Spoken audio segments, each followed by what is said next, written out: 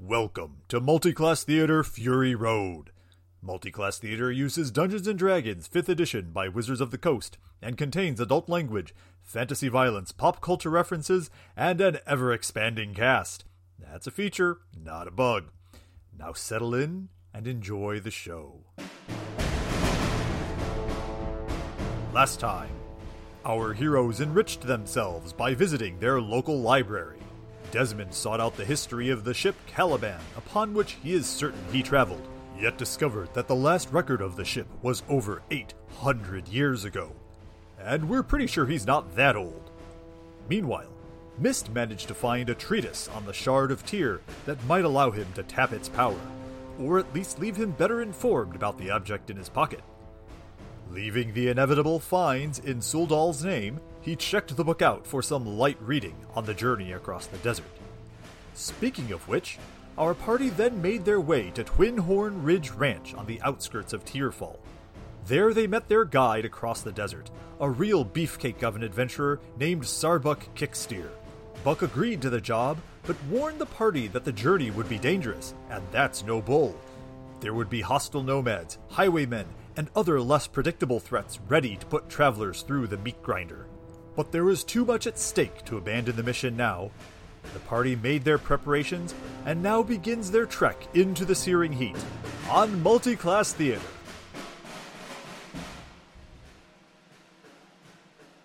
You awake in the morning in Twin Horn Ridge Ranch.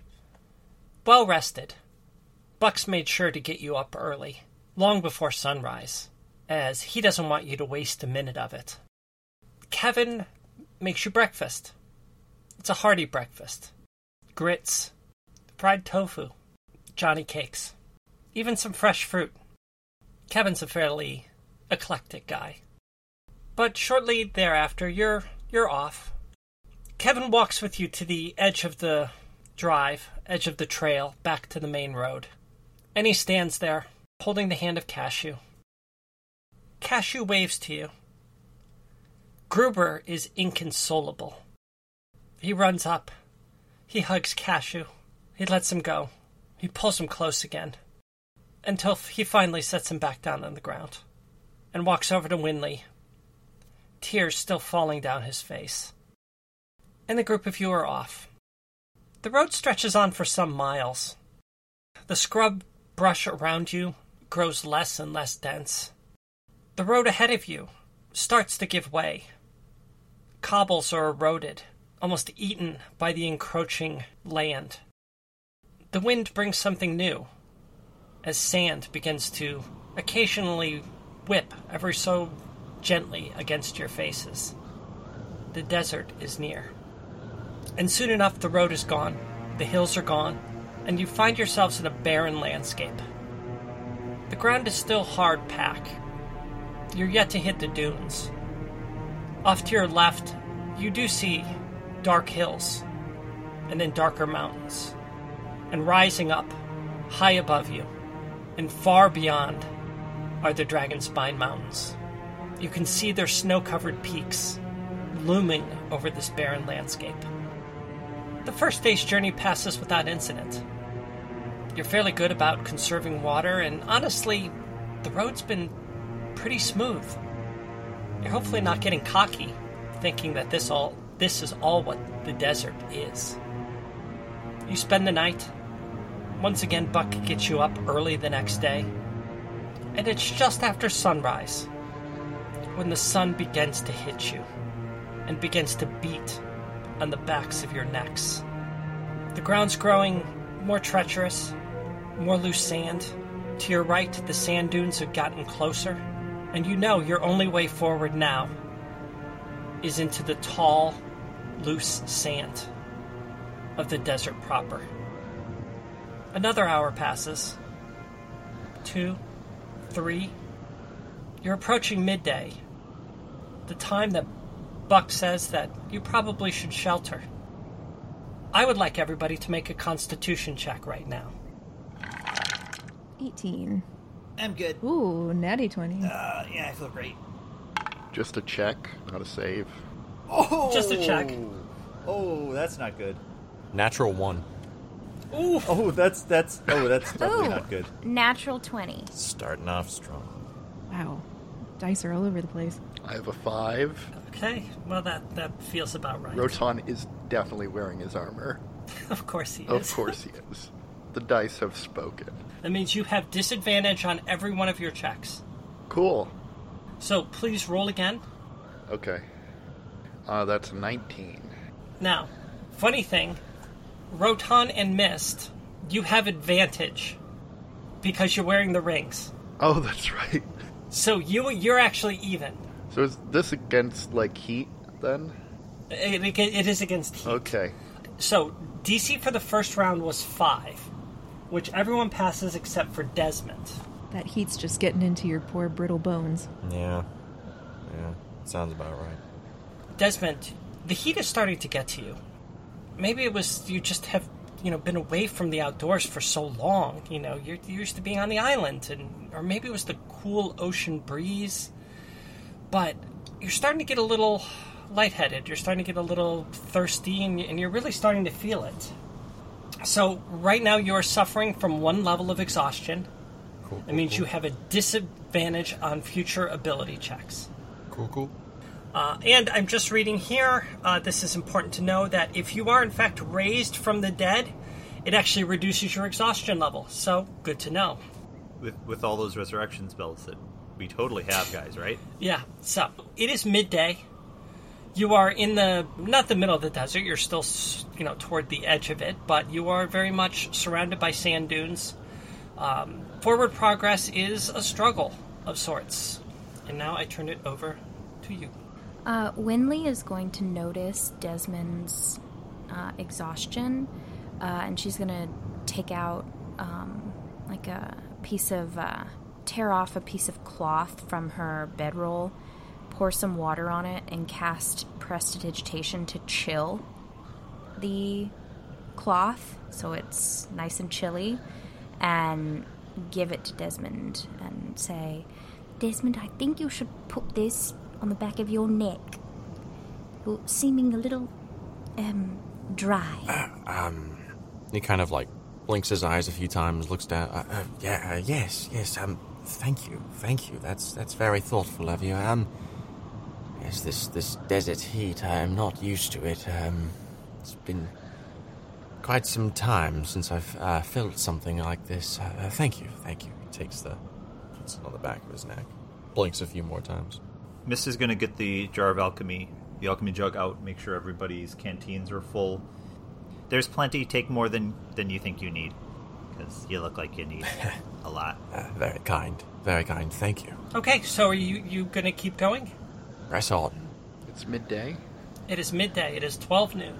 This actually seems like a great time to not do things instead of do things. Although if we don't really... what do we have in the way of, shelters? Mist thumps the green staff. Oh, wait. Before you thump your staff, everyone knows I have my hut made with marshmallows. Ah, yes. The Marshmallow Fortress. Yes. Who could forget? I was pretty sure we had Lehman's tiny hut somewhere in there. Say that. Yes. That would be the first spell you need to make it across the desert. That would be me. So Winley casts Lehman's tiny hut and ushers everyone inside, but ushers Buck in first. Just before I go in, do we need to stake this down at all? Is this going to blow away if it gets real windy? It's naturally staked down, actually. Oh, good. Okay, then. Please enter. And he ducks unnecessarily low to get in, so he's basically, crouched and kind of crab walking in, regardless of whether or not this is necessary. He's very concerned that he's too big for the space. Rachel, why don't you describe what the interior of Winley's hut looks like? Of course. So the interior, it kind of looks somewhat like a fairy gem teapot. So, lots of large floral pillows that look really squishy, but they're all made of marshmallows. There's lots of moss inside, lots of tinkering, objects, and it looks like the inside of a teapot, but it's all gems inside the teapot that kind of glisten, like you're in a little mine, except it looks like the inside of a pot. Like it's really comfy too. You can make tea if you like. There's tons of dried fruit.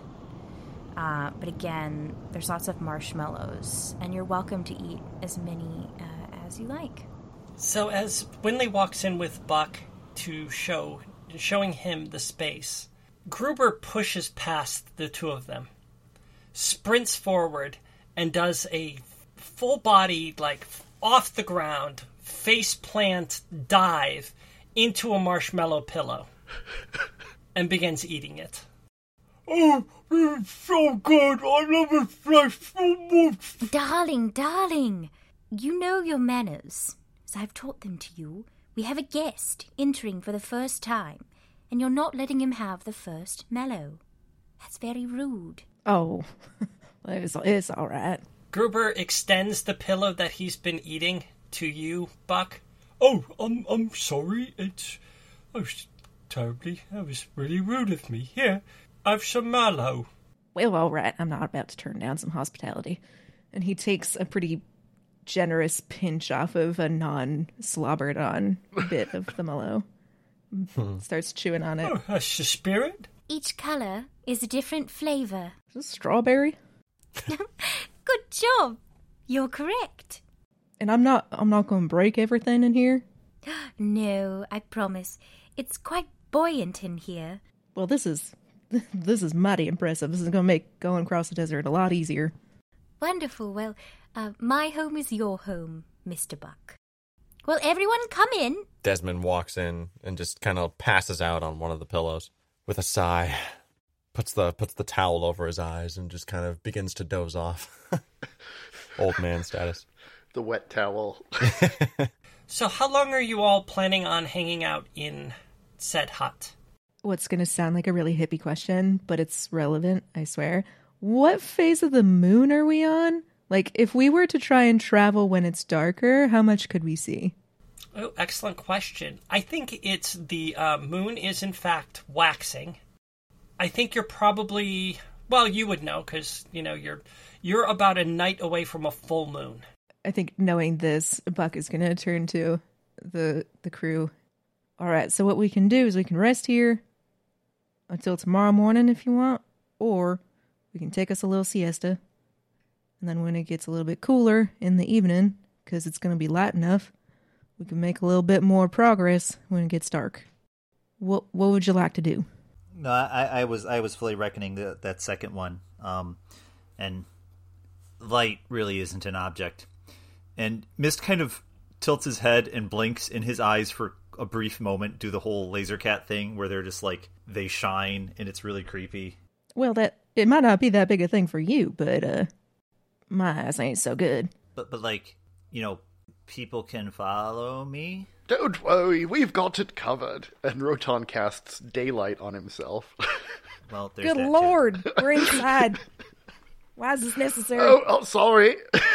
Someone turn off that light, please. Thank you. He puts it too. out. Desmond's got a bit of a migraine there, bud. You want to not have the...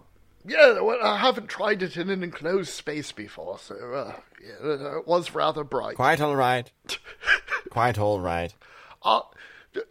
Related question, Buck. How long do you think this journey across the desert will take? That's a great question, Game God. Oh, well, thank you. I think it's probably going to be about a week. Okay. To get halfway across the desert. Well, I think your proposal, Buck, makes a lot of sense. Yes. Yes, I think I will turn in over here and get some rest. If anyone is having trouble falling asleep, I can always cast catnap. And I promise you'll be out until I say. Really? What does that do? Oh. Well, I will make a calming gesture, and up to 3 really willing creatures of my choice that I can see will fall unconscious.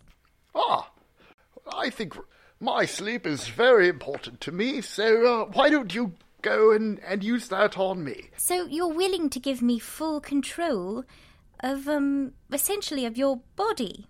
Is that correct? I mean, it sounds oddly sinister when you put it like that. We're just talking about sleep, yes? Oh, of course. I won't have any sort fine, of... then. I won't be in charge of your subconscious or anything.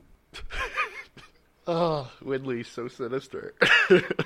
Well, I always do like to have written permission, and she takes out this, like,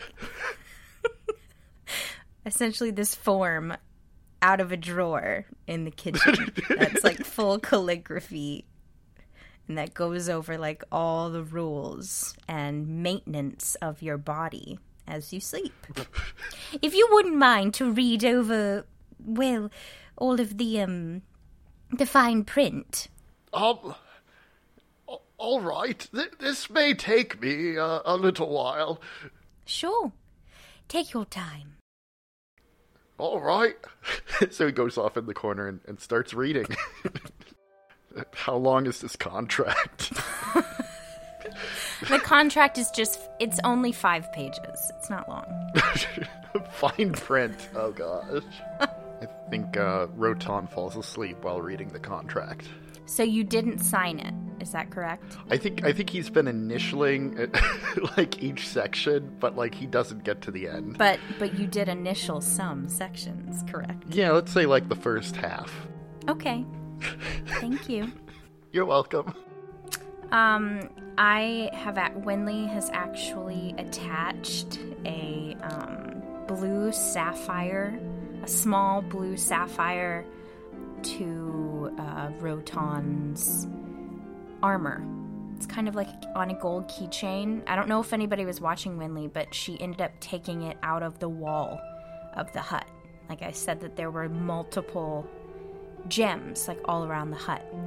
So she kind of got it out and attached it to Rotan, and it is a blue sapphire to match his eyes. Is it just hanging like a monocle? Yeah, it's just kind of hanging, and okay. We'll just see what happens when he wakes up.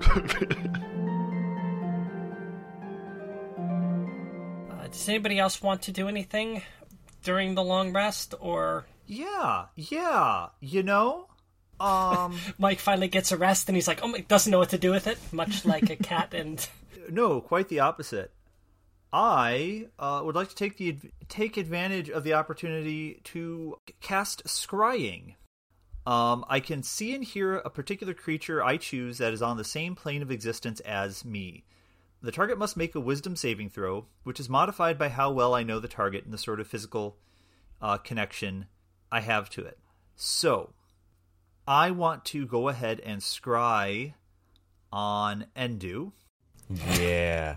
Hell yeah. Since I have met the target... You have met the target.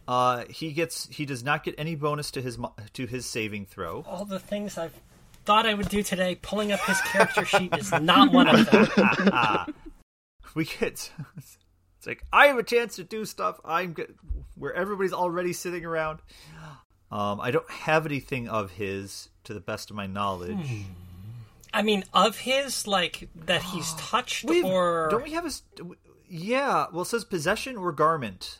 Do you have his sock? Does he... It's a -4 to his save.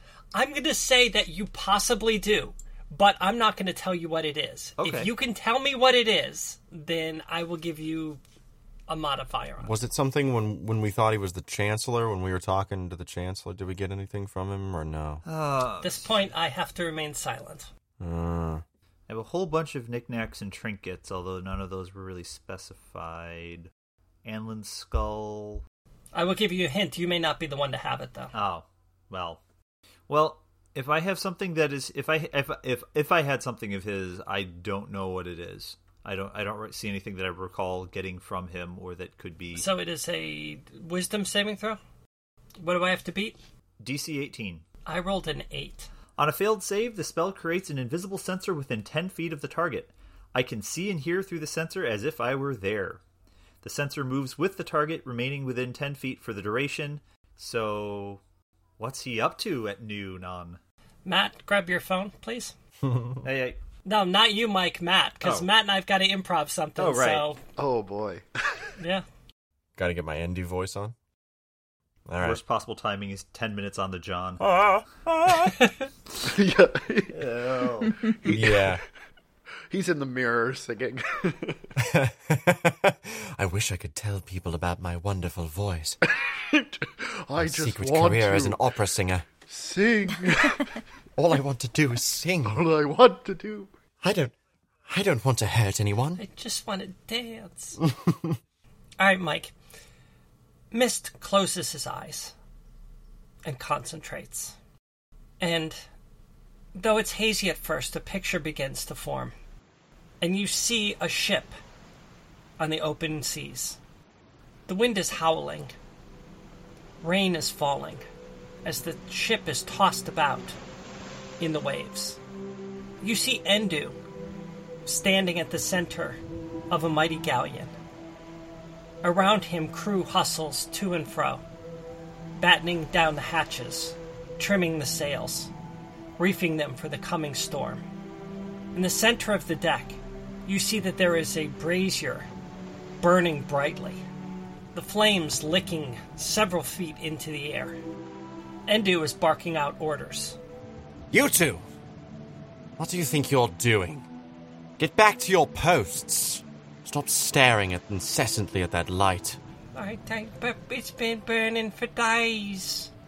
We don't like the light. Why do we even have a flame on a ship? Use your mind for half a second, will you? Why do you think we have a light on this ship? Oh, I guess so others could see us. Yes, so others can see us and we can see them. I didn't think of that. Niles, why didn't you tell me that? I thought, it did cross my mind a couple times, maybe once or twice. But then the captain says that no, it's not fair. Now I look like the idiot and not you. Well, that's not my problem, is it? I think it's both of our problems if we look foolish in front of the captain. You saw what he did to Armstrong. I don't think it is both of our problems. If the captain's calling you out, then I believe that qualifies as your problem, don't it? No, I liked it back on that island. With the sun. Well, there wasn't sun at first, but I liked it. It was like a vacation. Yeah, the hotel was nice, wasn't it? It was very nice. Very now nice. We're back here with him. Yeah. I don't know why. Why do we agree to come with him?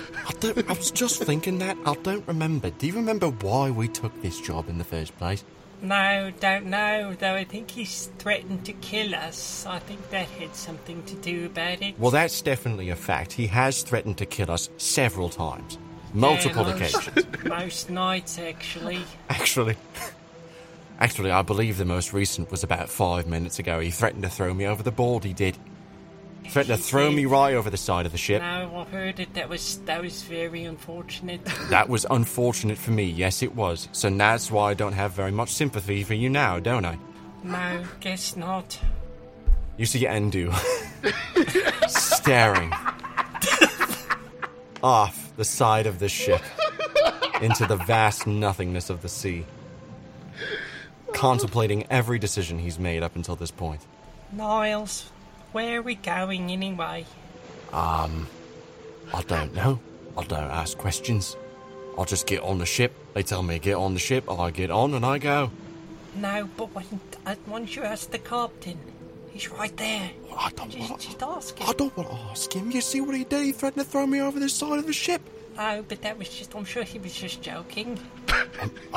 Listen, I saw with my own eyes that old wizard back on the dock get shriveled up into a tiny ball and thrown off into oblivion. You think he's joking? No, you know, he did do that. He did. He turned Armstrong inside out and then flattened him. Yeah. And then hung him up like curtains. Like curtains, he hung him up. No, that was unfortunate. Noreen, do you want to be curtains? No. No, I don't want to be curtains. No, I don't want to be curtains. Alright. So let's just sail on this ship. Don't ask questions. See where it goes. Yeah, alright. All right. This light's very interesting, though. I can't stop staring at it. No, and it doesn't. The rain doesn't seem to affect it. Yeah, it's very interesting. It's very lovely. It's burning bright. It is lovely.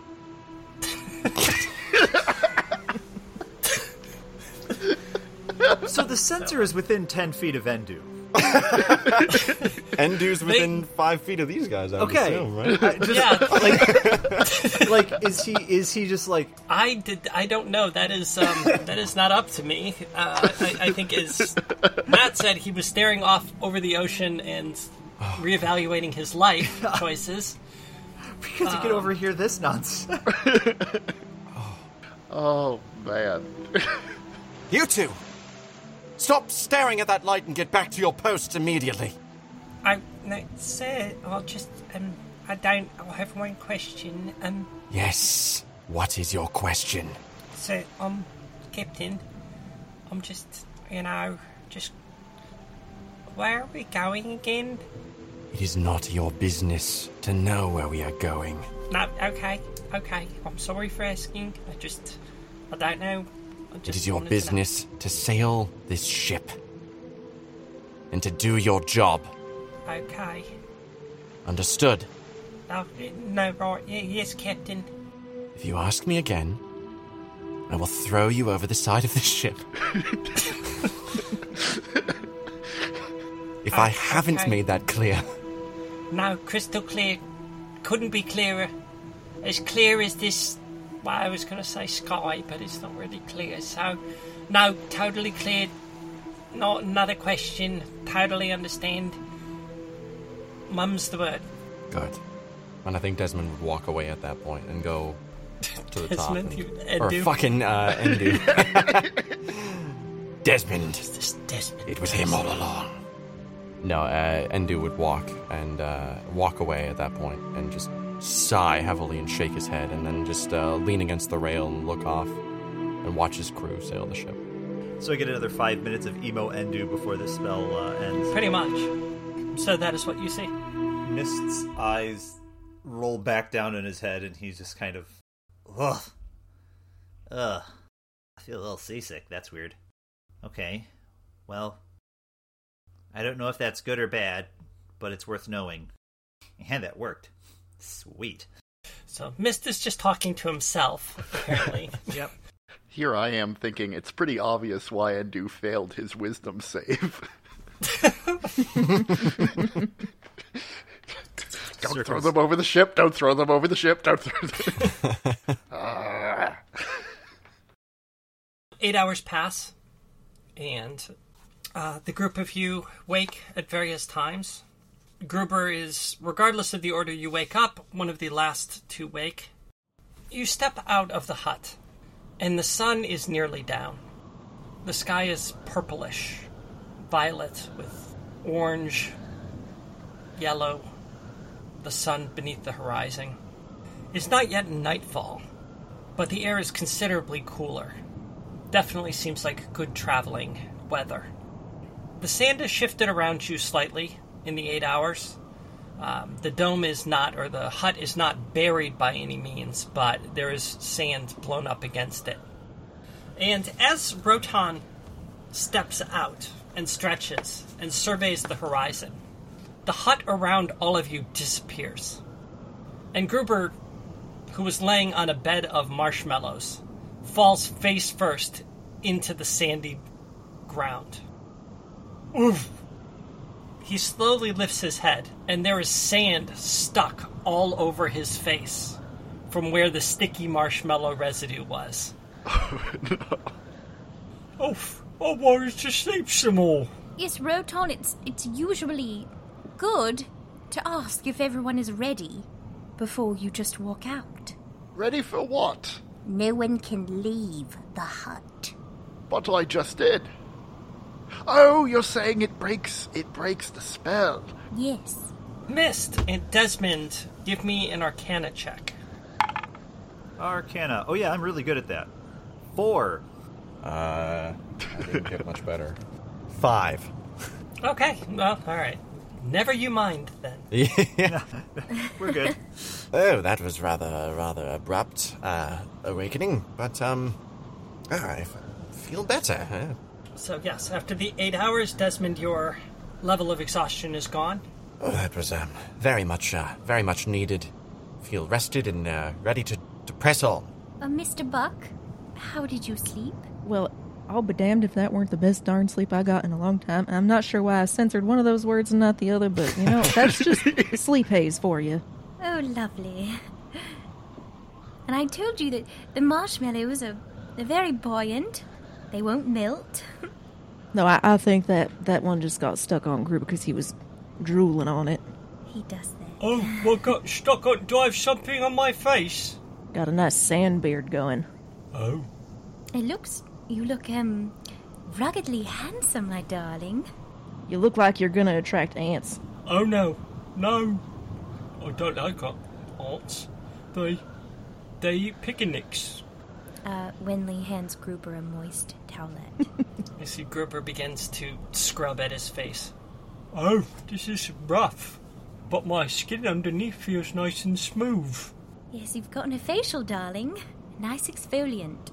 Gruber's skin is positively glowing. Alright, you all, you ready to continue on? Mm-hmm. So, is it night? It is, yeah, it's night. It's roughly about 8 o'clock. Okay. The sun has just gone down. It's like the gloaming, right? You still have light. It's not full nightfall yet. Oh, well, this is much more pleasant. Much more ideal for travel. Okay, so is somebody going to ride Concord? Or do you just is Concord more a pack animal right now, or?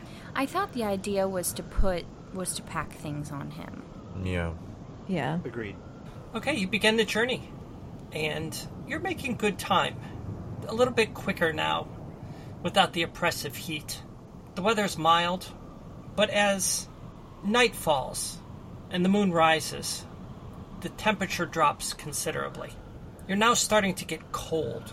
I know this is always a question, but did any of you happen to pack warm clothing? Winley does. So Winley has some clothes, like a jacket. Does Desmond have anything besides his... No, I don't think he would. Alright, so Desmond has nothing. Gruber has nothing. Buck has a poncho, because he would probably be used to this. Okay, so Buck has something. What about Rotan and Mist? Mist has the elven cloak of elven kind. Which I think acts as... Plus, Mist has his nice thick cat fur. So I'm going to argue that. Okay, so what about Rotan? Did he get a cloak in Vonkla or did he not? I guess. Yeah.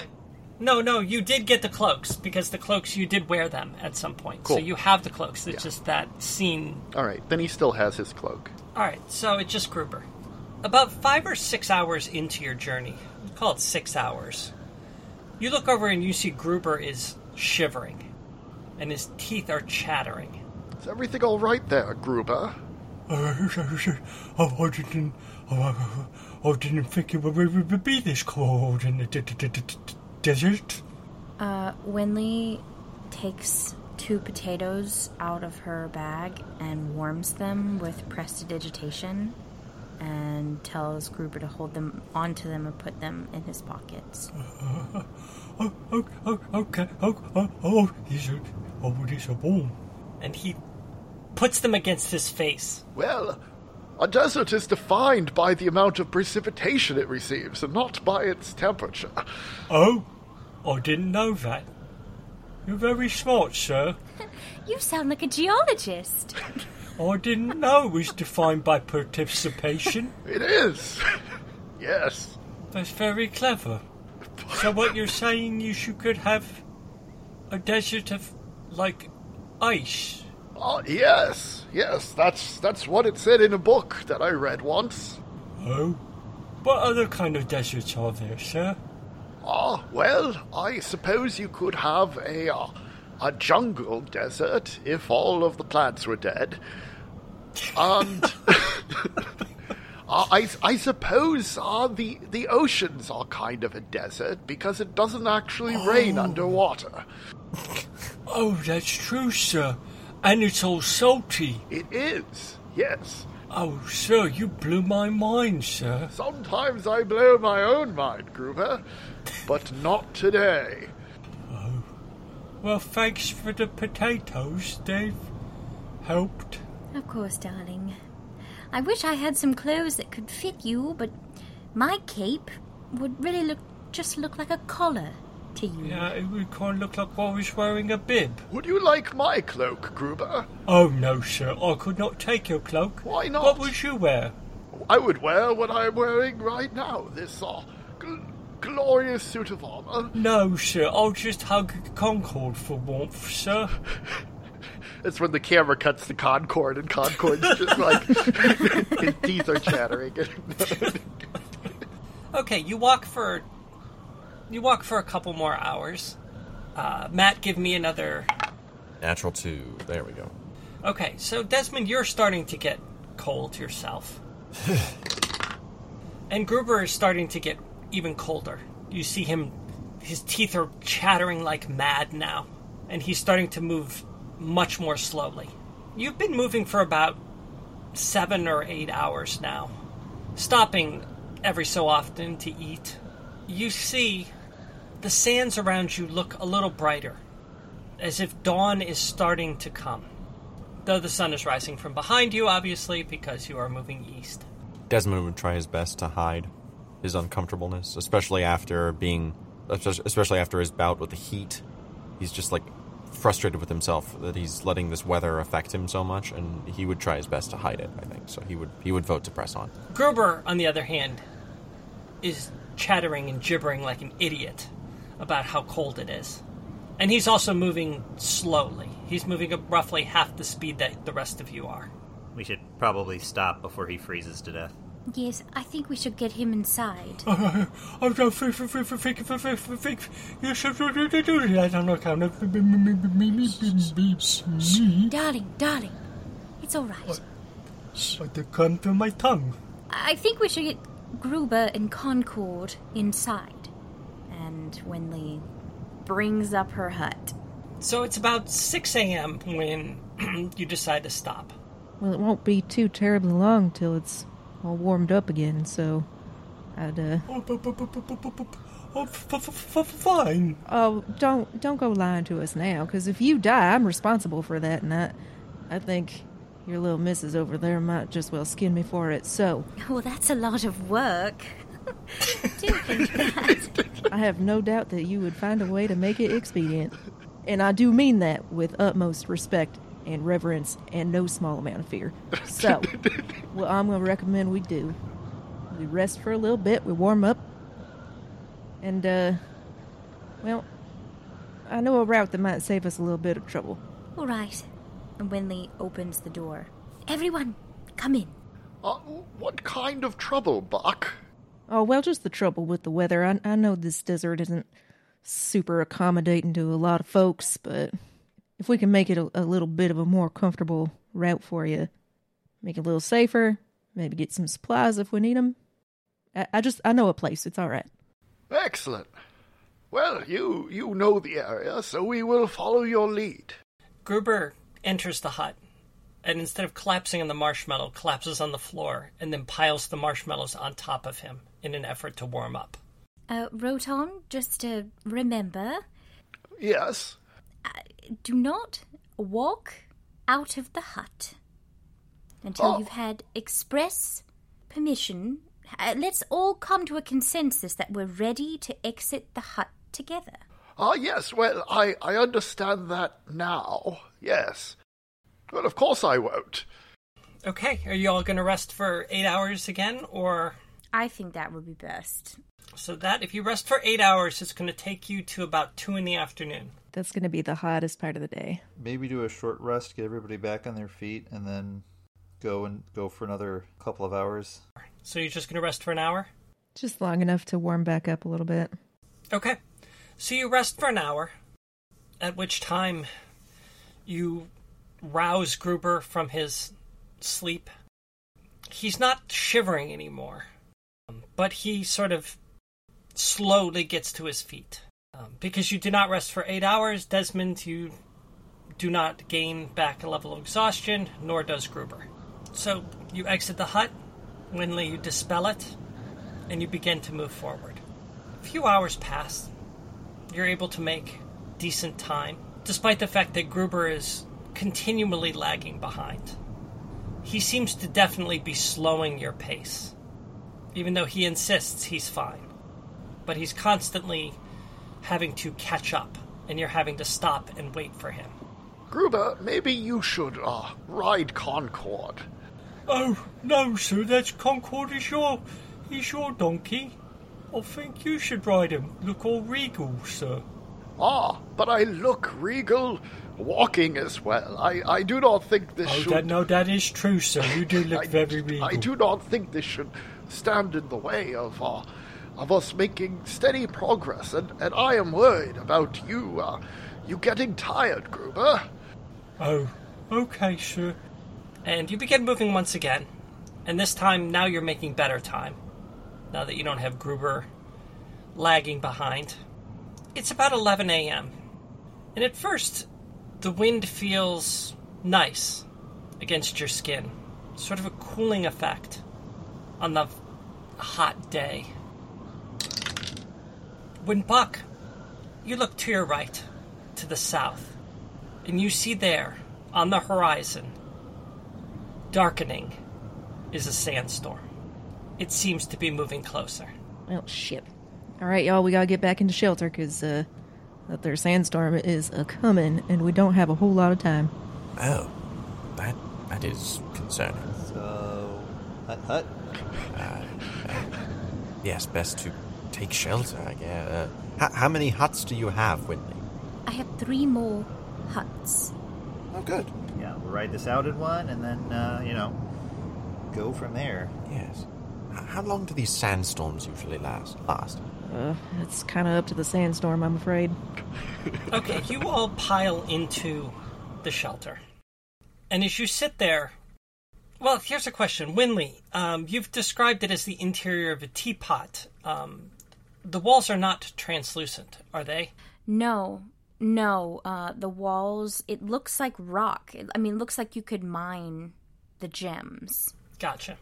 There was a window in a previous iteration, wasn't there? Like, I don't know if it's in this iteration. I think it's up to Winley whether she wants to put a window or not. In the vanilla version, it's translucent, but that's whatever. It's whatever Winley wants. We are so far beyond the vanilla version. We are so far beyond vanilla.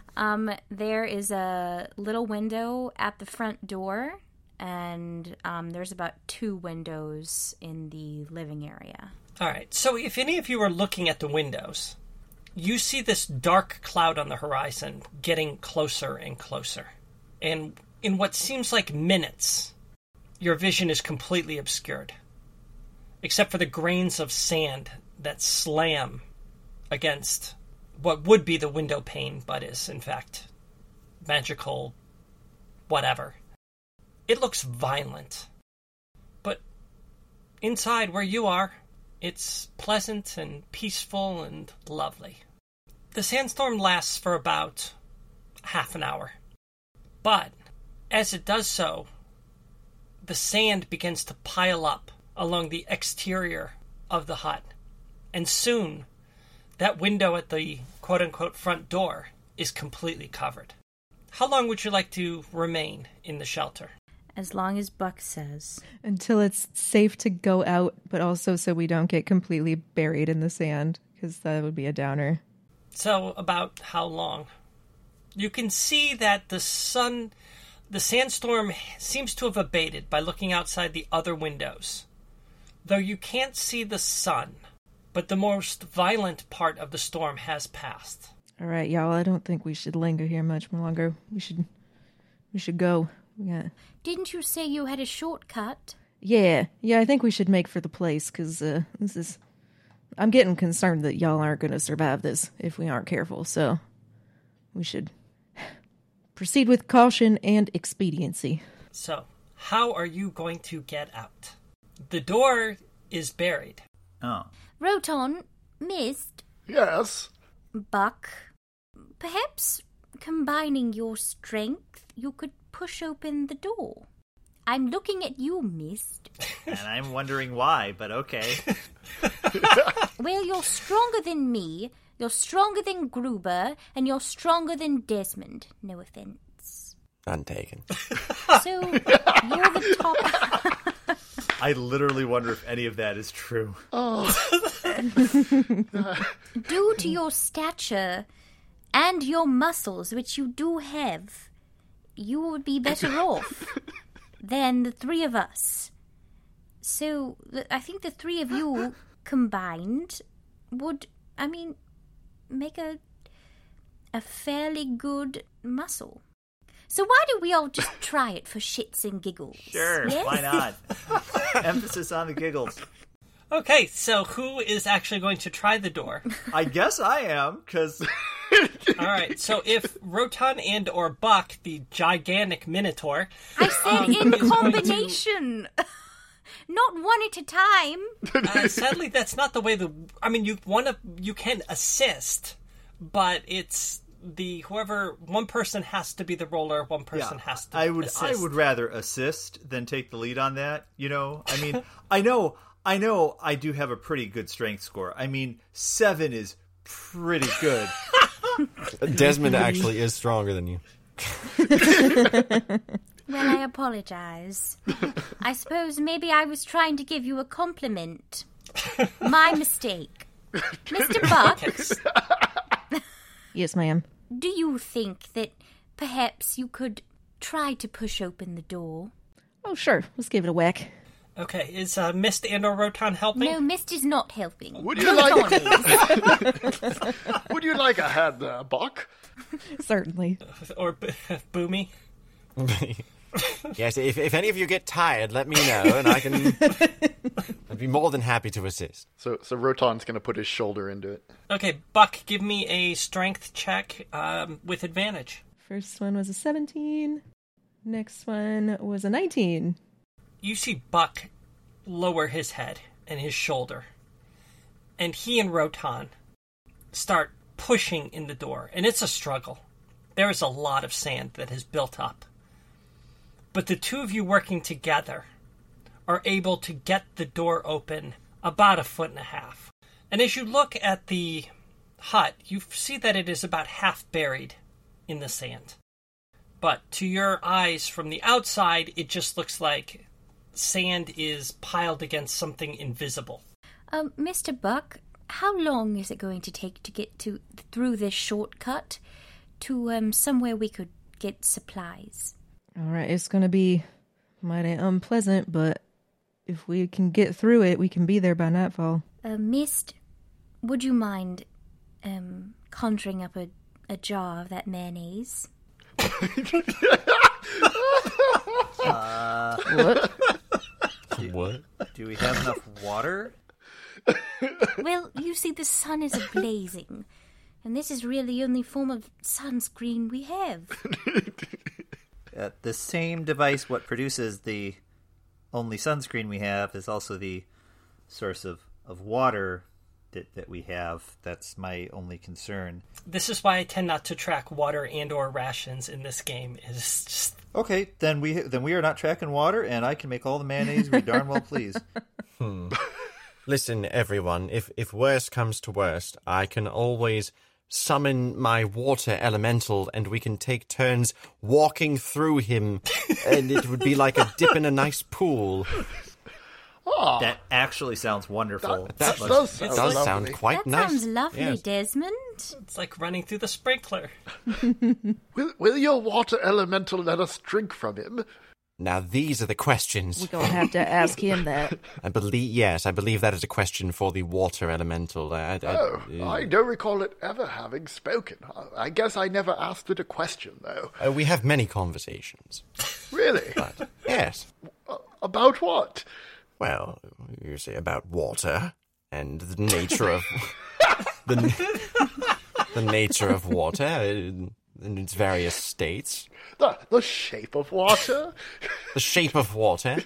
That was a lovely play I saw once. Desmond, I'm sorry, not Desmond, Roton, the many a times that our water elemental friend has helped us, you've never thought to ask for his name? Well, no. No. But if you could give me his name now, I would be very grateful. Yes, I could do that. Well, his name is, well, of course, it's Aquin, you see. So it doesn't quite translate into the common tongue very well, but from what I can understand, if it were to translate, the closest it would come to would be, Jim. Jim. Oh, well, I have no issues with pronouncing that. But it's spelled like DZIYMM. It's like a very, very odd. He's explained it before. I don't quite follow, but really? Again, the translation. Yes. This is fascinating. Right. It's very interesting. Oh. Well, yes. I guess next time we meet, I will ask him some questions as well. Oh, please. Yes. I'm so here for Jim, the water elemental. That's Some call him smile. Jim. Jim.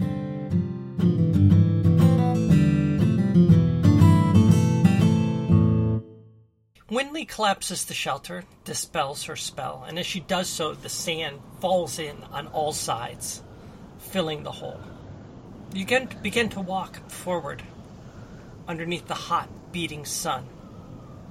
I would like everybody to make me a Constitution saving throw. 24. 5. 19. 17. 12. Desmond, you start to move slower as you take on another exhaustion level. Oh boy. As another hour passes, you begin to feel a vibration beneath your feet. It's almost like a drum beat, close. You continue walking, and it seems to get louder and closer. Buck, do you feel that? Mm-hmm. Do you hear that? What is that? I will, actually, I'm not even going to make you make a nature check on this, because both Buck and Cassie has experienced this before. Oh, shit. All right. Buck is gonna break out his great axe. I think y'all are gonna want to arm up. Ah, it's an enemy. The pounding is getting closer and heavier. And then a second pounding starts. It's almost a syncopated rhythm, moving closer and closer beneath the sand. Rotan draws his sword. Yes! Finally. Blood. Sir, what should I do, sir? Should I just stand on top of Concord, sir? Oh, yes, Gruber. If that's where you're feeling comfy. Alright, so Gruber is trying to climb on top of Concord's saddle. Around you, the sand is vibrating, pulsing, pounding. You find yourselves in the middle of the dunes. There are no rocks close by. There is nothing. The syncopated rhythm is getting closer. Boom, ba-boom, ba-boom, ba-ba-boom, ba-boom. Does a Hans Zimmer score start playing? Yes. There's a loud bong. Cool. I'm going to cast Levitate. Mist is going to, tap the ground and start rising up off of it a few feet with my Levitate invocation. Oh, Buck, exactly what should we be expecting here? Cassie, if you don't remember the details, I can fill you in. I'm not sure. Yeah, go ahead. I have vague memories, but I don't want to say the wrong thing. It is a creature called the Wahasha. Great. That sounds great. bad. Sounds. It's fine. It's not Yeah, like it's fine. Jim. Jim is a comforting. No, it is a two-headed chimera with the head of a crocodile and a blackhorn antelope and the body of a hippopotamus. What? Excellent. That sounds wonderful. What? Did you not listen to that one shot?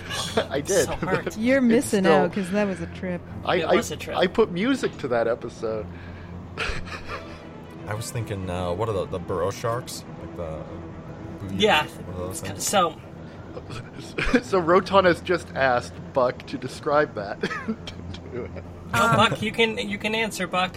All right. Well, it's like a gator mixed with an antelope, and it's big. It's got chompers and some horns and some claws, and it sounds like there's two of them.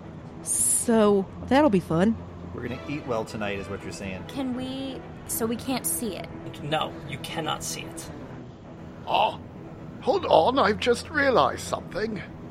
What is this sapphire doing hanging off of me?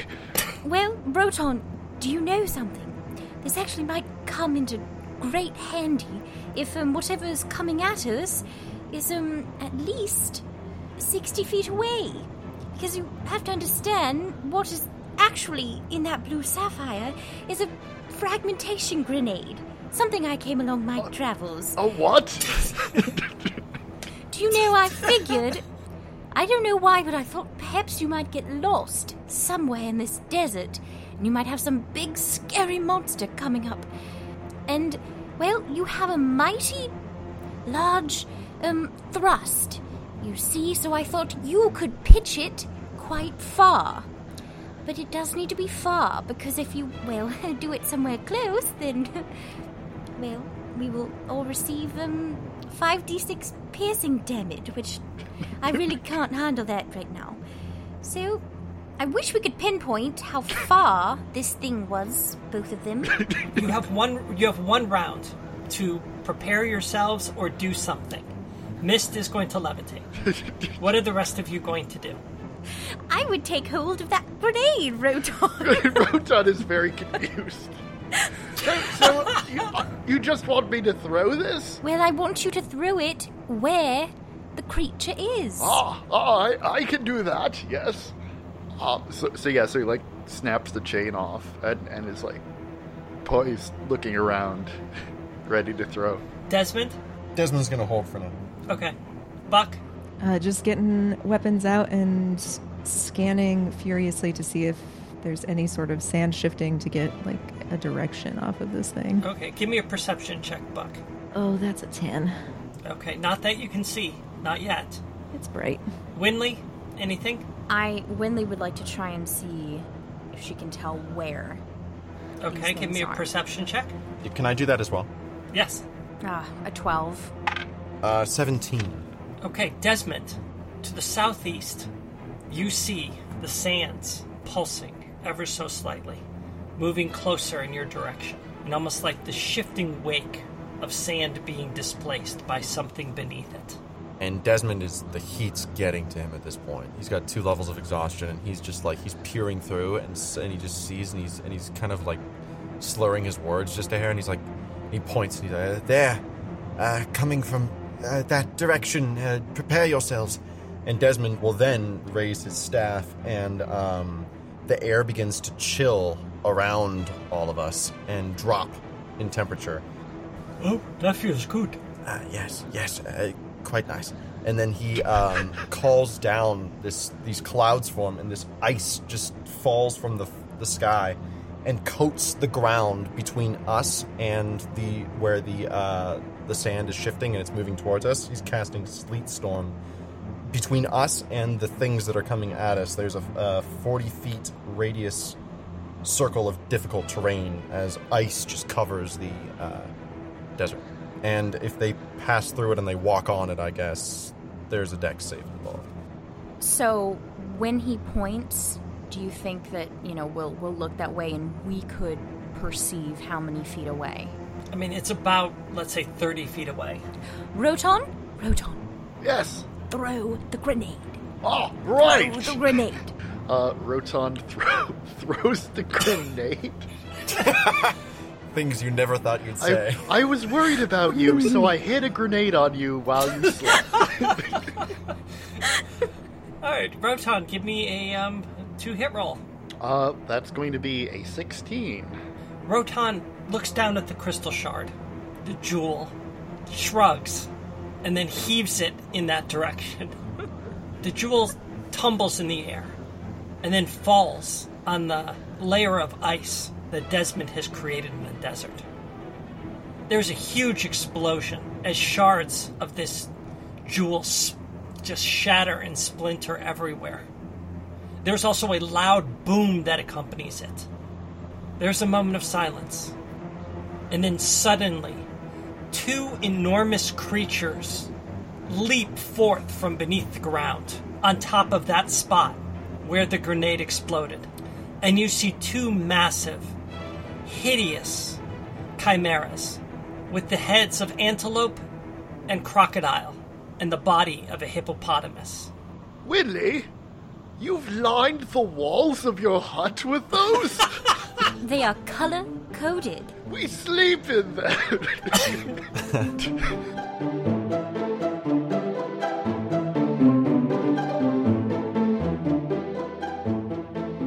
Yeah. I'm coming. Just hang on right there. I'm gonna see what's up here on this here rise and do a quick sleep. Okay. Is this thing on? I don't know why you make these things so goddamn complicated, Soldal, but every single time I gotta deal with your sending spells, it's just... Whatever, it's fine. I know you can't really respond. This is sort of a one-way street here, but I'm not entirely sure what you're playing at sending these folks to me, but... Well, I've got some ideas. But... do you think maybe you should have warned me first? I'm not saying they're bad folk. I like them plenty. Seem like decent sorts. They definitely need help out here. But they obviously don't know about me, do they? Well, of course they don't, otherwise they'd have brought it up by now, but I don't know if it's just another joke or what. But I do owe you. I do owe you. Let's see. Well, they're still alive, for starters. We left our raccoon friend. And, well, he's with Kevin, and Kevin's gonna treat him fine, so I'm sure they'll be running everything when I get back. They were not at all equipped to be in the desert, which, in retrospect, I probably ought to have asked about, but it's fine. We'll get there, one way or t'other. I don't really know what happens at the end of this. Do I tell them? Are they gonna kill me if I tell them? Are they gonna help me? Is that... I guess there's no sense fretting over stuff that you can't control.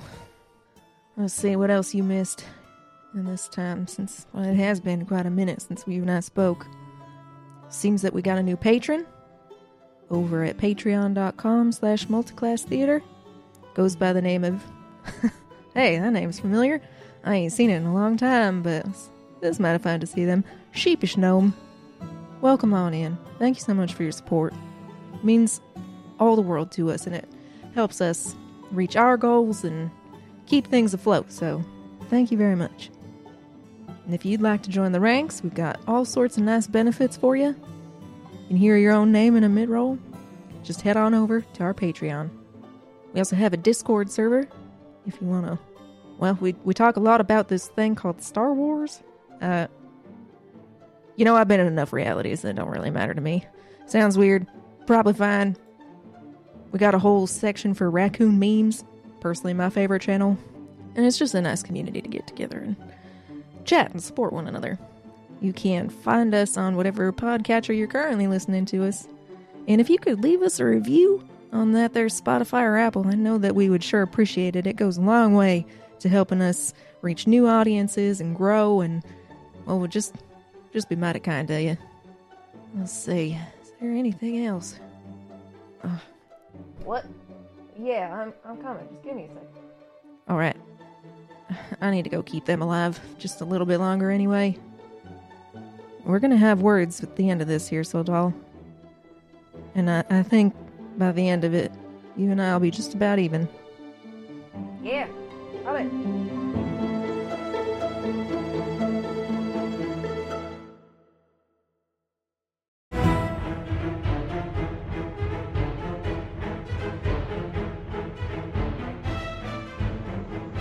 Bach, you are first up. You have two of these beasts. One is toppled over on its side and is flailing, trying to get back up. and the other is hissing in your direction. And there is a layer of ice between you and the creatures.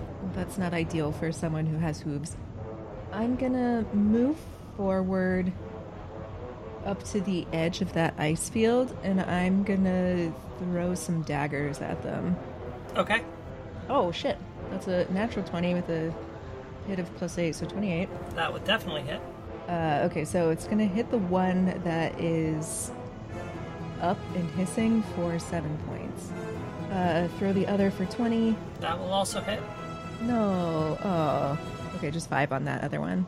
You throw 2 daggers, and it sticks in the side of... They both stick in the side of the antelope's head, doing a little bit of damage. That brings us to Desmond. Desmond will see that Buck is not able to cross because of the ice storm, and he will dismiss the ice, and then he will reach out and cast Shatter, catching the both of them in the radius at 4th level. If they could give me Constitution saving throws. 18? 17. 17. Yeah.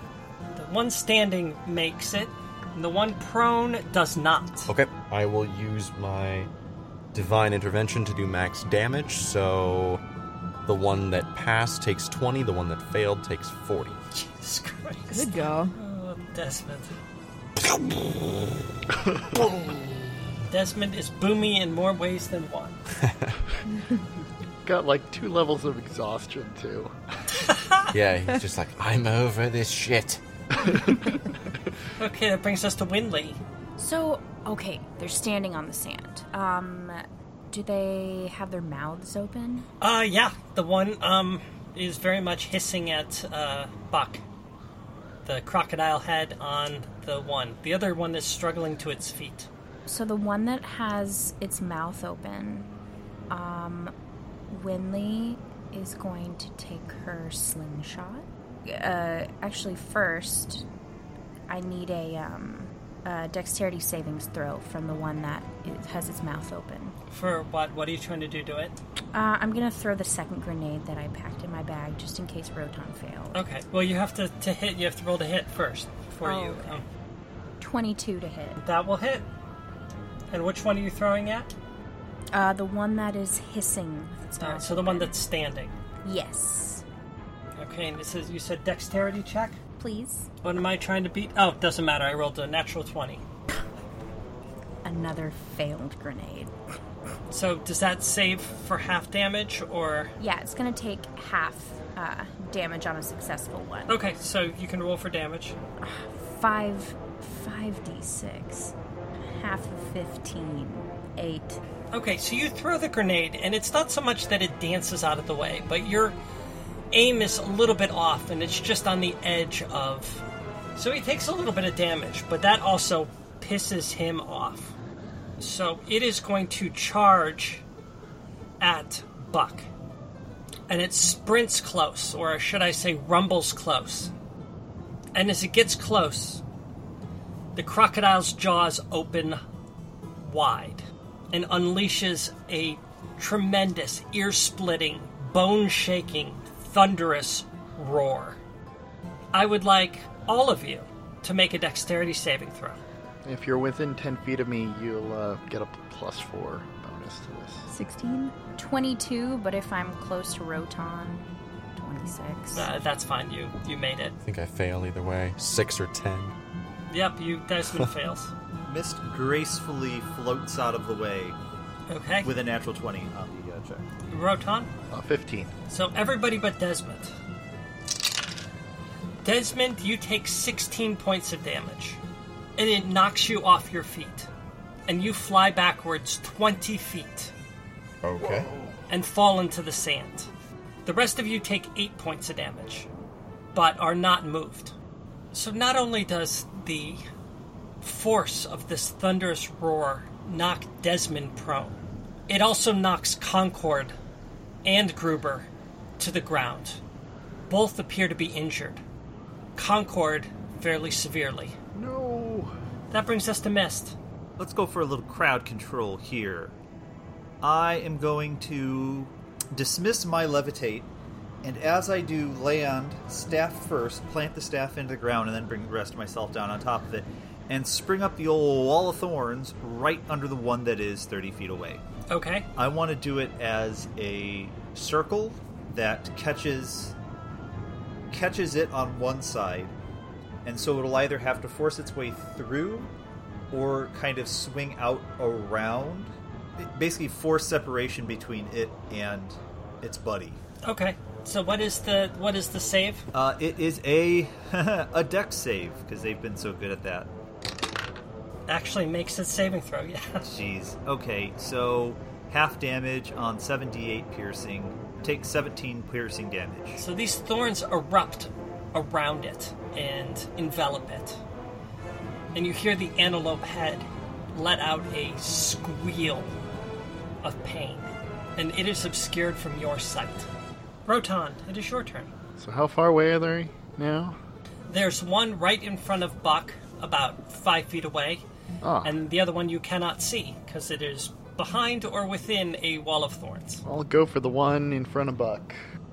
Does this greatsword have any perks to it? I haven't actually attacked anything with it. You have not, and it does, but you don't know what they are. Okay, cool. Well, I rolled a 17 on the die. Yeah, so that's going to be a 24. That'll hit. And, yeah, I'll use my Vow of Enmity on this. Vow of Enmity? Yeah, which doesn't affect anything right now. And yeah, no, so I guess I roll damage. You do. So it is a great sword. Okay, 2d6. Mm-hmm. That is gonna be 10 total. You strike this with the sword. And as the sword connects with the flesh and pierces it, in your mind you hear a cry of almost pure joy. And as you look down, you see the black necrotic energy of the blade dig itself into the flesh of this beast. It does an extra 10 points of necrotic damage. Extra? And as it does so, you feel uplifted. Ooh. You feel bolstered. You now have 10 extra temporary hit points. Nifty. I like the way this is going. I'm sure there's no downside to it whatsoever. Probably. No, never. No, never. To your sentient necrotic sword? No. Yeah, no. It's fine. Every fine. talking magical artifact just wants to help you out. No ulterior motive. Okay, that brings us back to... I can attack again. Oh, you're going to attack again? Okay. Yeah, I'm going to attack again. And that's going to be for a 22 to hit. That will hit. That's going to be 8. So you hit it again, and it bites into the flesh, and again you hear the sword sing in your mind. But this time you do not see the necrotic tendrils. You do not get that rush Huh. Okay. of vigor. Take that, beastie! And that brings us back to Buck. Oh, it's walloping time. We're going with the great axe. 17. That will hit. Right, that is gonna do 12 points of damage. So this thing's looking pretty beat up at this point. I don't really want it in my face anymore. No, and you notice where Rotan struck it, the skin around it is festering. Oh, that's gross. But helpful. That's gonna be a 19 That will hit. on that one. And that's gonna be 9 points of damage for the second hit. That thing is looking shaky. It's the antelope head is kind of hanging a little bit lower, wheezing a bit, but there's still some fight left in it. Desmond. So Desmond, blown back after this attack, falls down face first into the sand. Takes a moment to stand and cough up some sand and brush himself off. And then, so one of these guys is engaged with Buck and Rotan, right? Where is the other one? Behind the wall of thorns. Okay.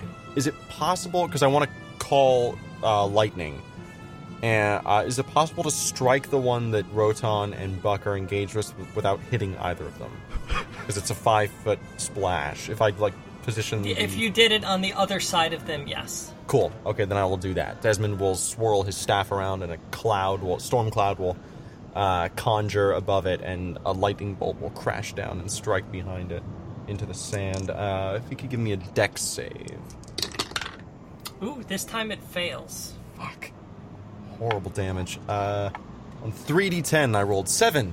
So he will take 7 points of damage. 7 points of damage. It is looking really shaky.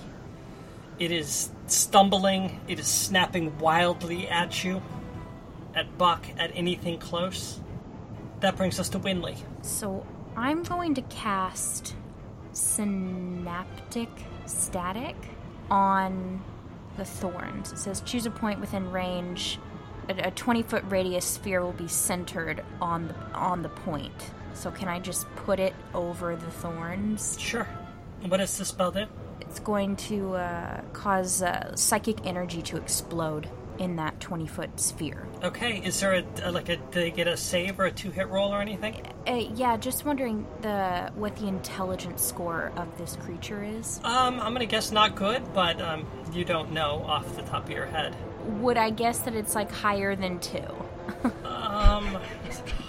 Let's see. It actually does have stats.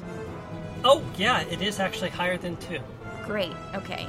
Because it said if it's 2 or lower, it can't be affected. So it can be affected. It is 3. Great. Look at that. Okay, that's great. So I just need an intelligence savings throw. It misses it. 8d6 psychic damage. Alright, so that's 26 points of damage. Okay, so the creature in front of Buck is going to attack Buck, because Buck, you are right in front of it. What's your armor class, Buck? 16. Misses with the crocodile head, tries to bite you, and it misses. The antelope head raises its head and tries to stab you with its horns. That also misses. Oof. And then, last but not least, it swipes at you with one of its hands, one of its paws, one of its hooves, foot, claws, something. It also misses. Wow, some bad rolling there. 3 misses for the Wahasha. And now that brings us to Mist. Cool. Well, since one of them is obscured by the thorns I stuffed it in, we're gonna do the old Eldritch Blast on the one that's looking kind of rough now. Okay. All right. Okay. We got 2 of these. First shot. Does an 18 hit? An 18 hits. All right. Second one will be a 16. That would also hit. It honestly doesn't matter at this point. You put it out of its misery. So Okay. Tell me what it looks like. I think it kind of looks like the Reek in episode 2 when it's like charging at Django and you just pew pew pew and the thing just slumps down, except the shots are coming in from the side as it's, rearing up and slashing at Buck, and Mist just kind of puts two of these greenish bolts of energy in, and it tumbles, collapses off to its side. So, no, you put 2 blasts into its side, and really it's a mercy killing at this point more than anything. Still And counts. with a hiss and a huff, it falls over dead. Rotan. Where's that next one? Yeah, that's his attitude too. Where is the next one? Yes. Yes, working on it. So Rotan's gonna run up. Does he have to go like around the wall of thorns to get to? He would have to, yes. Yeah. All right. He'll do that then. So how much is he going to sprint or? Whatever he needs to do to close. Mike, Mist did not make this easy on you to get to around the wall of thorns. And it's in sand, isn't it? Yes, and it's in sand. Yeah. Whatever he needs to do to get as close as he can. So if he has to use his full movement. Okay, you will definitely have to use your full movement. Okay. Rotan will do that. So Rotan sprints forward, sword raised, with a battle cry. Maybe with a battle cry. Yeah. His battle cry would be, "Here I come!" So Rotan sprints forward, sword raised, ready to strike. He turns the corner around the wall of thorns, looks behind it, ready to strike down, and there's nothing there. What? At that moment, there is a loud boom beneath your feet.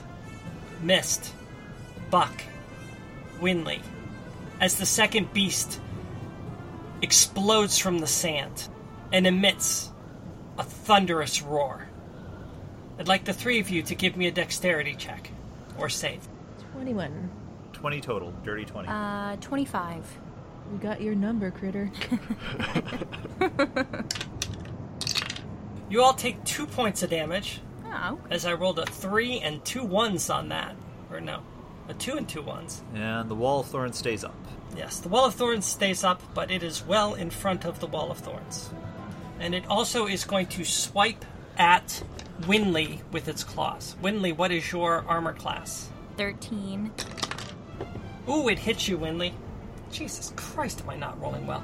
You take 5 points of damage as you're raked across the chest by this massive creature. And that brings us back to the top of the order. And Buck. Winley, how close to me are you? Fairly close. Okay. You were all within, a few feet of one another. I'm going to attack with my horns. Like I'm going to whip around and try to get it in its haunches. That'll be part of a melee attack. And then the follow-up on that is going to be hammering horns that can push it up to 10 feet away just to give it Winley a little bit of space. Awesome. Love it. So the attack is a 17. That will hit. You need to do a strength saving throw, DC 16. That's in their wheelhouse. I failed it. Alright, so it's going to push it 10 feet away, and with the horn attack, it's going to do 6 points of damage with my horns. So I just catch it in the butt, in the back hip region. More surprised than anything, and just enough to knock it away. So you impale it with your horns, knock it back, and then smack it in the chest with the great axe, doing some significant damage to its front flank and pushing it 10 feet away. And that brings us to Desmond. Desmond, maintaining concentration on the thundercloud, will send another bolt of lightning striking towards this thing. If it could have a dexterity saving throw. Ooh, this time it fails. Excellent. 14 points of damage. Alright, your bolt of lightning strikes true and begins to sizzle this creature. There is a hiss and a squeal as the electricity courses through it. It is not looking good. Winley, it is your turn. Okay, I'm just going to shoot my crossbow. Okay. Try to hit it right in one of its eyes. 12. That will miss. That brings us to Mist. Yeah, we're going to go with the old standby here. Actually, you know what? Just to be fun, I'm going to go ahead and hex this thing. Well, how's it looking? Not looking great. Not looking great? I would say don't overcomplicate this. Okay, let's just blast it. We know the drill here. Ooh, a 23 to hit. That will hit. And a 17. That will hit. Unless you roll very poorly, you probably kill it. 11 and 9, 20 total. It's done. Yeah. So Mist steps in and cleans up for 2 more kills. It's what I do. Good hustle out there, everyone. Team effort. Alright, what does it look like, Mist? I think Mist does that before he then just turns and gives it the old double guns, and it just whumps into the sand, and he blows off the tips of his fingers. Not like he blows on the tips of his fingers, yeah. Oh god! Eldritch backfire! Alright, with a wheeze and a huff, much like the other one, it too falls to the ground.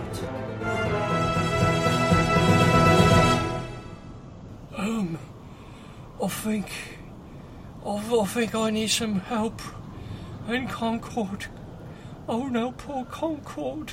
Desmond will lean against his staff and wince a little bit. Yes, Gruber. Are you hurt? Where? How badly? I think Concord's legs is broken. I think he's going to die. No, he's not going to die. Let me take a... Listen to him. He's in such pain. Desmond, you are hurt as well. Oh, You're always the one to heal everyone. Just hold on just a second. Gruber is sobbing against the side of Concord. Winley casts Mass Cure Wounds and I can choose up to 6 people. So who gets left out? Mist. I'm gonna. Well, to be fair, I don't think Mist took any damage. I know, that's why I wasn't took doing it to be 10. an asshole. He just didn't. Yeah, but come on. Oh, thank you. Oh, come, Winnie, come. Come for Concord. And Gruber holds out his arm as if, wanting to embrace you. Winley comes over at a hasten. Hastens over. And he pulls you in close, and the two of you lean against Concord, whose breathing seems to have steadied. Rotan comes out from behind the thorn wall. Where is it? Did it get away? No. He's taken care of. Foul beast. Good work. Those kills should have been ours. What? You let them steal from us. Who the fuck is that? Nobody else hears this, right? Nobody else hears that. No one hears it is Rotan. Oh, okay. God, I'm like, what? Yeah. Okay, it's the sword. Got it. Yes. So, Mr. Buck, how's about we go to that place to rest and gather supplies and get off the sand? Yeah, we better get on out of here. I hope that thing didn't have cubs. Best not to think about it. Oh, I'm thinking about it. What did you call that thing? A wahasha? Yeah, Wahasha. Alright, give me a minute. And Buck is going to go to both creatures and on both the alligator and antelope heads. Carefully close their eyes. He's going to stand there for a second. It weren't your fault, y'all. But you did pick a fight. And this is just how it goes sometimes. I'm real sorry, but we had to do what we had to do. Do better in your next life, I hope. And then he turns back to the rest of the group and starts soldiering onwards towards the place. Mr. Buck, excuse me. Would it be disrespectful to take some of his teeth? Buck doesn't really say anything, but there's a pretty dark and contemplative look that he gives Winley. And then he just kind of turns and keeps moving. Well, I take that as an okay. So Winley just quickly goes over and gets her miner's pick out. Kind of just forces it out at the root. Mist, would you mind putting one of these teeth in your pack? I can only carry one. Sure.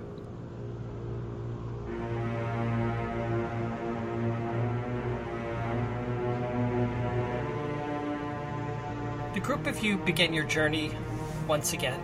The hours are long, the sun is hot, but you feel bolstered by your encounter and motivated to get through this bleak terrain as quickly as possible. It's sundown, though not fully dark. The gloaming, much like the night before. When the ground in front of you levels out, and you find yourselves once again on hard-packed earth. Ahead of you, rising in the distance, you see what look like sandstone ruins. As you move closer, you see firelight dancing off of the ruins. To the left side of, I don't know what you call it, a town, an encampment, there seems to be a rickety wooden, almost watchtower. And next to it, a squat, 2-story sandstone building. Surrounding this are ruins, columns and half walls, providing this place with a little bit of a kind of, I won't say natural barrier, but some protection from the desert. As you get closer, you hear the sounds of shouting coming from within. And as you get closer still, you see that several wagons have been assembled to form kind of a makeshift barricade. And on one side, there's half a dozen, maybe more, people behind the barricades, talking watching, looking beyond them at this 2-story structure. First among them is a tall, yellow-skinned lizard person. Scales are very dry, almost as if they were more comfortable in the sand and in the harsher climates of the desert.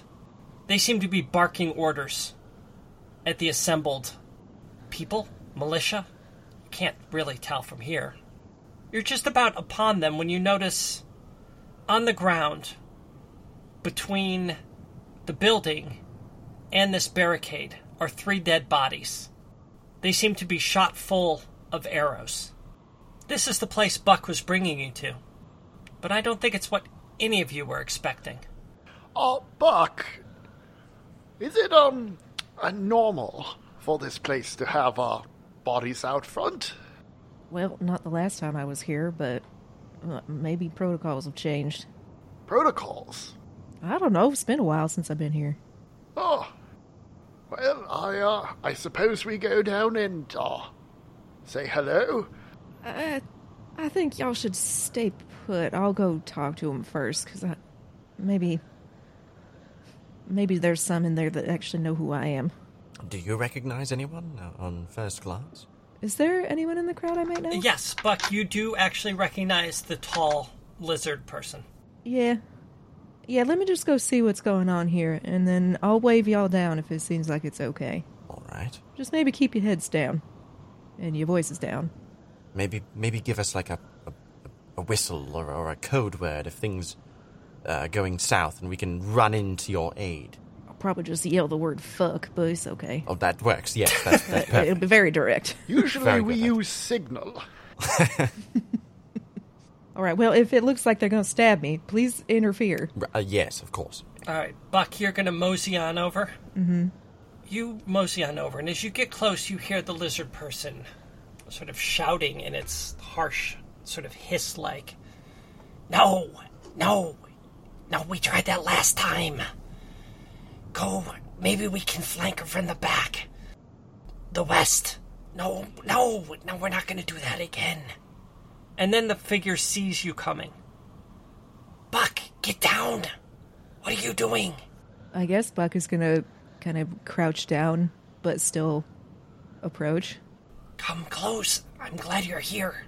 Hey, what's going on? I could use your help. I can see that.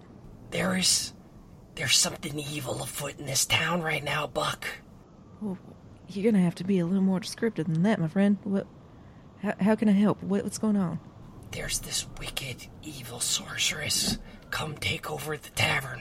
Take over my place. When did that happen? Earlier today. Didn't think much at first. Oh, wow. Kind of had that gaunt and scary look. Dark clothes, looked very much witchy. Very witchy. You know the type.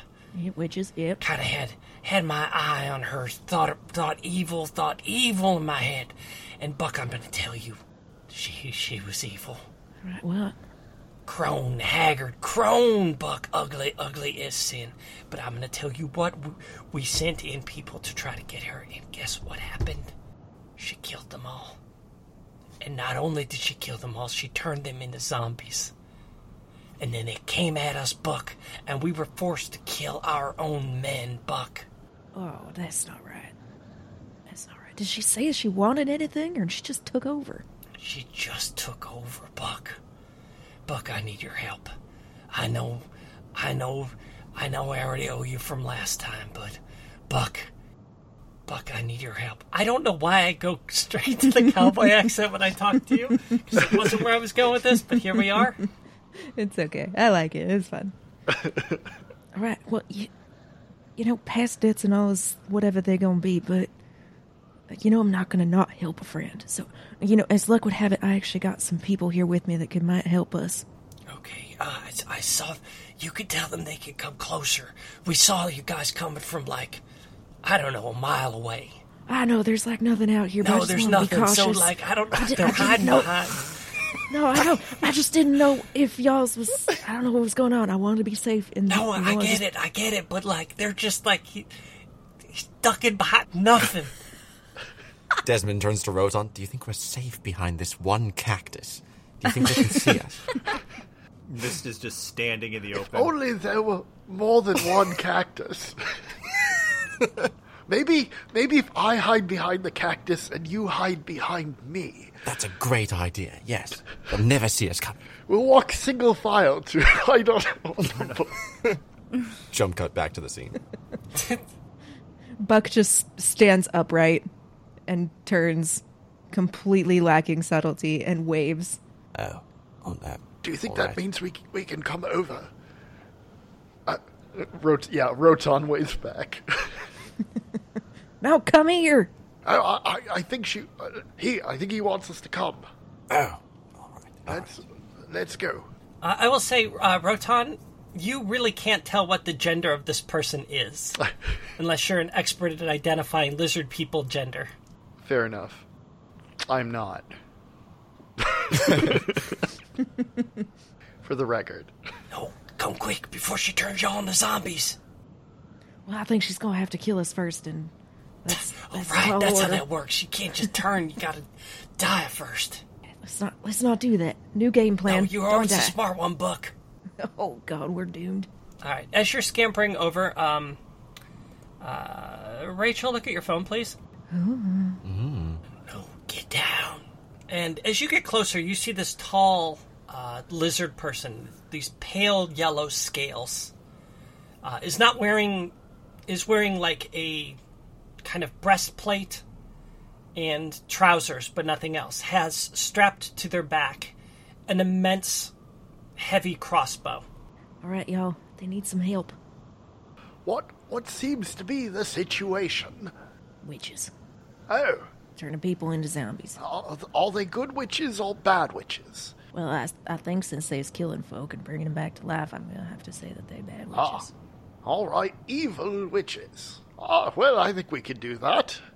Balances out. I mean, we've just been hanging out with some good witches, so... Yeah, we dealt with those good witches just fine, so I think we should be able to deal with some bad witches appropriately. All right, that is good news. Lettuce. So, I think that if you come in from one side and then Buck and I'll come in from the other side, you're okay with that, right, Buck? Oh yeah, that's fine. Sort of a classer pincer movement. Yeah, pinch him. Yeah, pinch him right down. Sounds good to me, yes. And what are we pinching? Excuse me, before we pinch anything, did anyone happen to see that nimbly flying rabbit in the air? I swear, I just saw... It was strange. It was like a fox and a rabbit. With ears and a snout, and it was sort of fluffy and white. And has a lot of tails. Roton turns to Mist. Did you give her some more nip? I did not give her any cat shadow. Are you having a heat stroke? When's the last time you had water? No, I promise. Yes, water is good for that sort of thing. I once saw my mother. No, Mr. Buck, it went inside. The rabbit. It went inside of the tavern. It went inside the tavern. Yes, but it was flying, and it saw me, and it sort of looked rather curious. I'm not sure if it was the whole situation or my stature, but it did look curious. I heard witches had creatures like this they used to beguile and enchant. Familiars? That's the word. Oh, shoot. Well, why'd you see it and no one else saw it? Maybe she's a witch, too. Oh, no, you hush your mouth. You don't know nothing. I'm not a witch. But I do have true sight. There are certain things that, well, I can see that others can't. All right, well, lead the way. Let's kill this flying fox rabbit thing. Oh, no. Don't, you never know. It might be wonderful. It is an animal. Well, and if it's a familiar, then they know we're coming. Well, shit. So I'll repeat my previous assessment. Let's go kill this flying rabbit fox thing. All right. I just, before we go in, have you tried talking to her? I know it sounds a little crazy, because she killed your friends. But No, but, talking's always the last resort. yeah, kill him first, resurrect him, ask questions. Exactly. This group of people actually has had wonderful experiences with witches, have we not? We have. I do think it's very important to never lead with judgment, which can be hard when it's something you don't understand or something that seems scary. So, perhaps if we walked in with respect and dignity and tried to talk to her like she is another human being, well, she wouldn't kill us, would she? Rotan leans into the lizard person and whispers, "Don't talk about the eye." Okay, can I do a did I hear that? Did I fucking hear it? Give me a perception check to see if... I'm going to say probably, because Rotan is never quiet, so... No, I rolled a 9. So, Rotan was actually quiet. I'll tell you what, okay, I will let you talk. And then once she says that she is evil, I shoot her. That sounds fair. Agreed? Okay. Alright, let's go pinch. What is pinch? And the lizard person begins to skulk around the side of the wagon, heading inside. All right, I'll go with him and make sure he don't pinch prematurely. Y'all gonna be okay? Very well, we'll go the other way. Rotan unsheathes his sword. So are we going in the way that I saw the familiar go in? The familiar you saw went in through a window on the second floor. Okay. It's always an option. Okay, you pinch around one side of the wagon. Buck and the lizard pinch around the other side. And you creep slowly up on the house. And it's silent. You just see the flickering of torches against the sandstone. You arrive at the door and realize that's the only way in. Well, I think that was a successful pinch. An informative pinch. Indeed it was. Do you want to take the door, or shall I? Let's let them go inside first. Okay. I want to see how this goes. Very well. We'll back up. Rotan kicks the door open. Oh my god. All right, Rotan, you kick the door open. Give me a athletics check. 14? Okay, it's enough. It's not that sturdy of a door. The door swings open, banging on the wall on the other side. You step foot across the threshold, and you find yourself in a fairly Spartan saloon, tavern. Several tables, a couple of which have been turned over. A bar on the far side. There's a rickety wooden walkway, stairway and kind of walkway surrounding the upper part. Think sort of like a Wild West saloon kind of thing. And you see, opposite you, behind the bar, is a tall, slender woman wearing a black cloak. The cloak covers her head, so you can't really see her face. As you enter, she raises her hands towards you, and she freezes and waits for your move. All right, witch. Are you a good witch or an evil witch? I warned you, stay away. Oh, finally. The sword slips from Rotan's fingers, and he says, Devi? Wait, what? What? Who are you? What's going on? Devi? Is that you? How do you know that name? It's Rotan. Rotten? Is that really you? What are you doing here? I've been looking for you forever. What? How did you get involved with these lizards? Well, it's, that's a great question, really. Well, they were saying that, you killed a bunch of them. And then, turned them into zombies. Zombies? Really? I'm so sick of this. No, they attacked me. I killed them because, they were attacking me. And then I resurrected them. And then they shot them full of arrows for some reason. Just then, the lizard pushes past you, screams, "Die, witch!"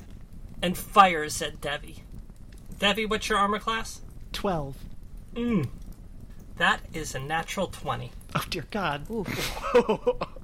Aim's brief character introduction. Hold on, I've got to back up. Yeah. Roll up a new character. I mean, I don't think you have this low of hit points, but... I have a 6 constitution, so I might. He hits you dead in the chest for 20 points of damage. Yeah, okay. And he's going to attack again. Of course he is. That one hits as well. This one only does 4 points of damage. So 24 points of damage as he hits you with 2 crossbow bolts straight in the chest. What are you waiting for? Get her!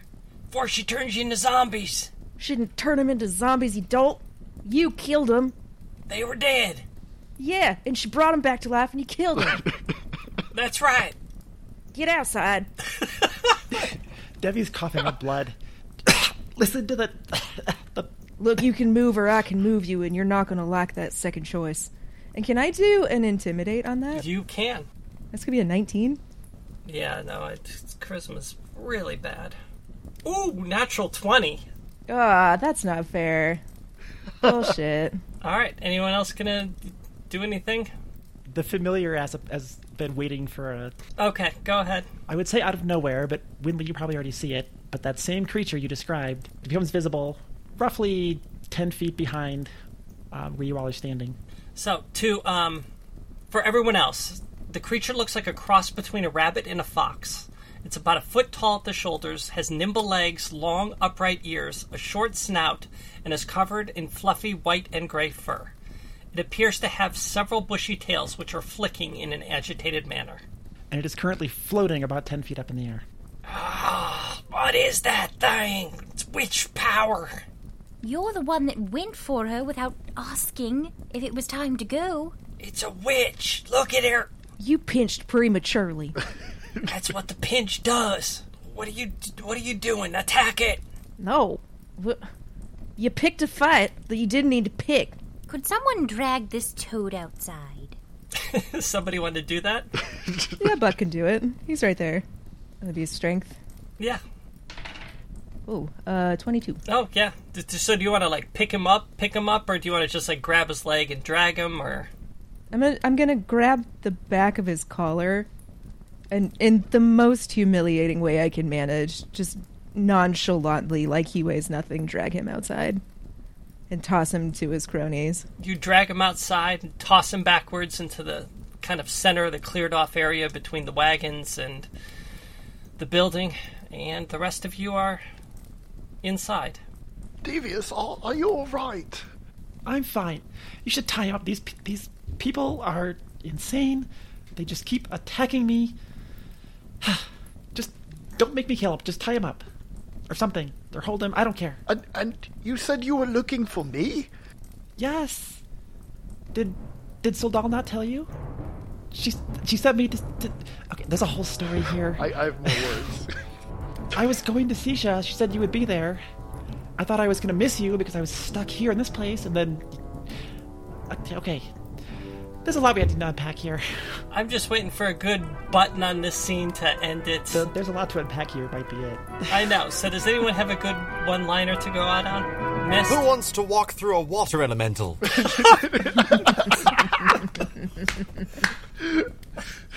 I mean, that's as good as any.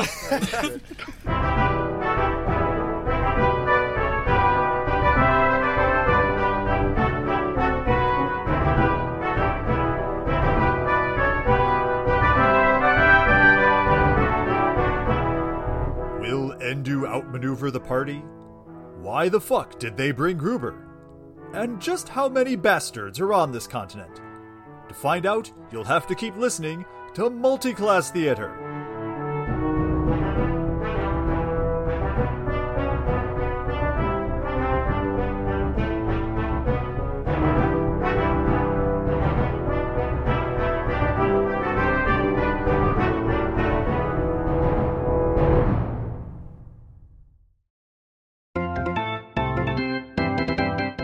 This Akvani Scully League update is brought to you by Lizardaid.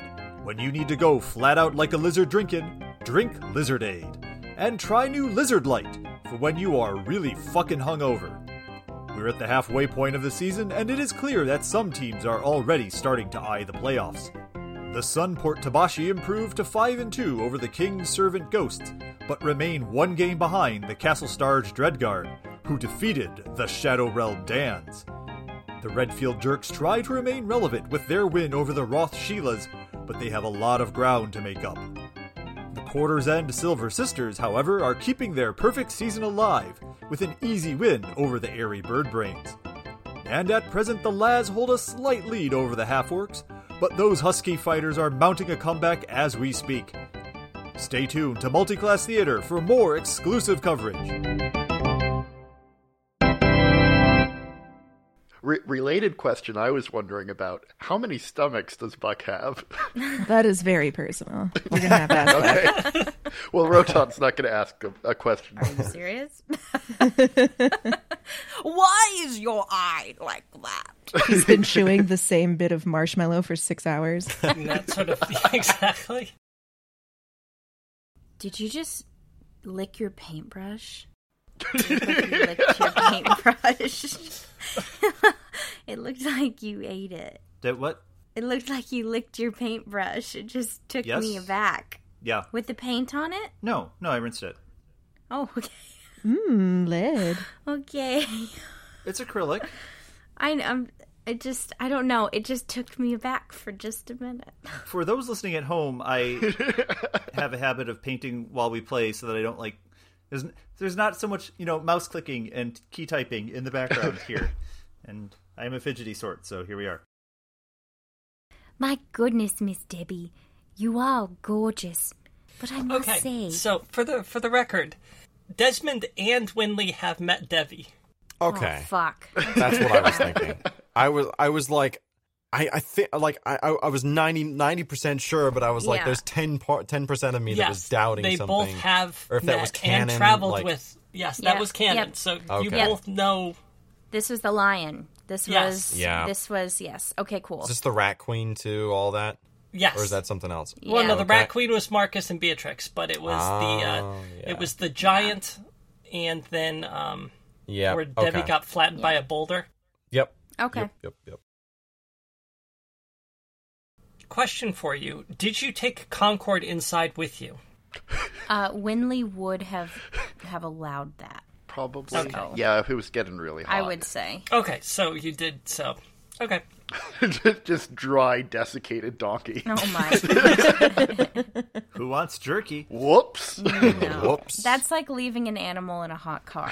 That is a Yes. no. Yeah, in the end, he became what he ate, which was jerky. Oh, I've got one for this. Anyone want a hot piece of ass? There it is. There it is. Oh. Leave. That's the winner. Episode title. Leave. Episode title. That's Good night, it. everyone.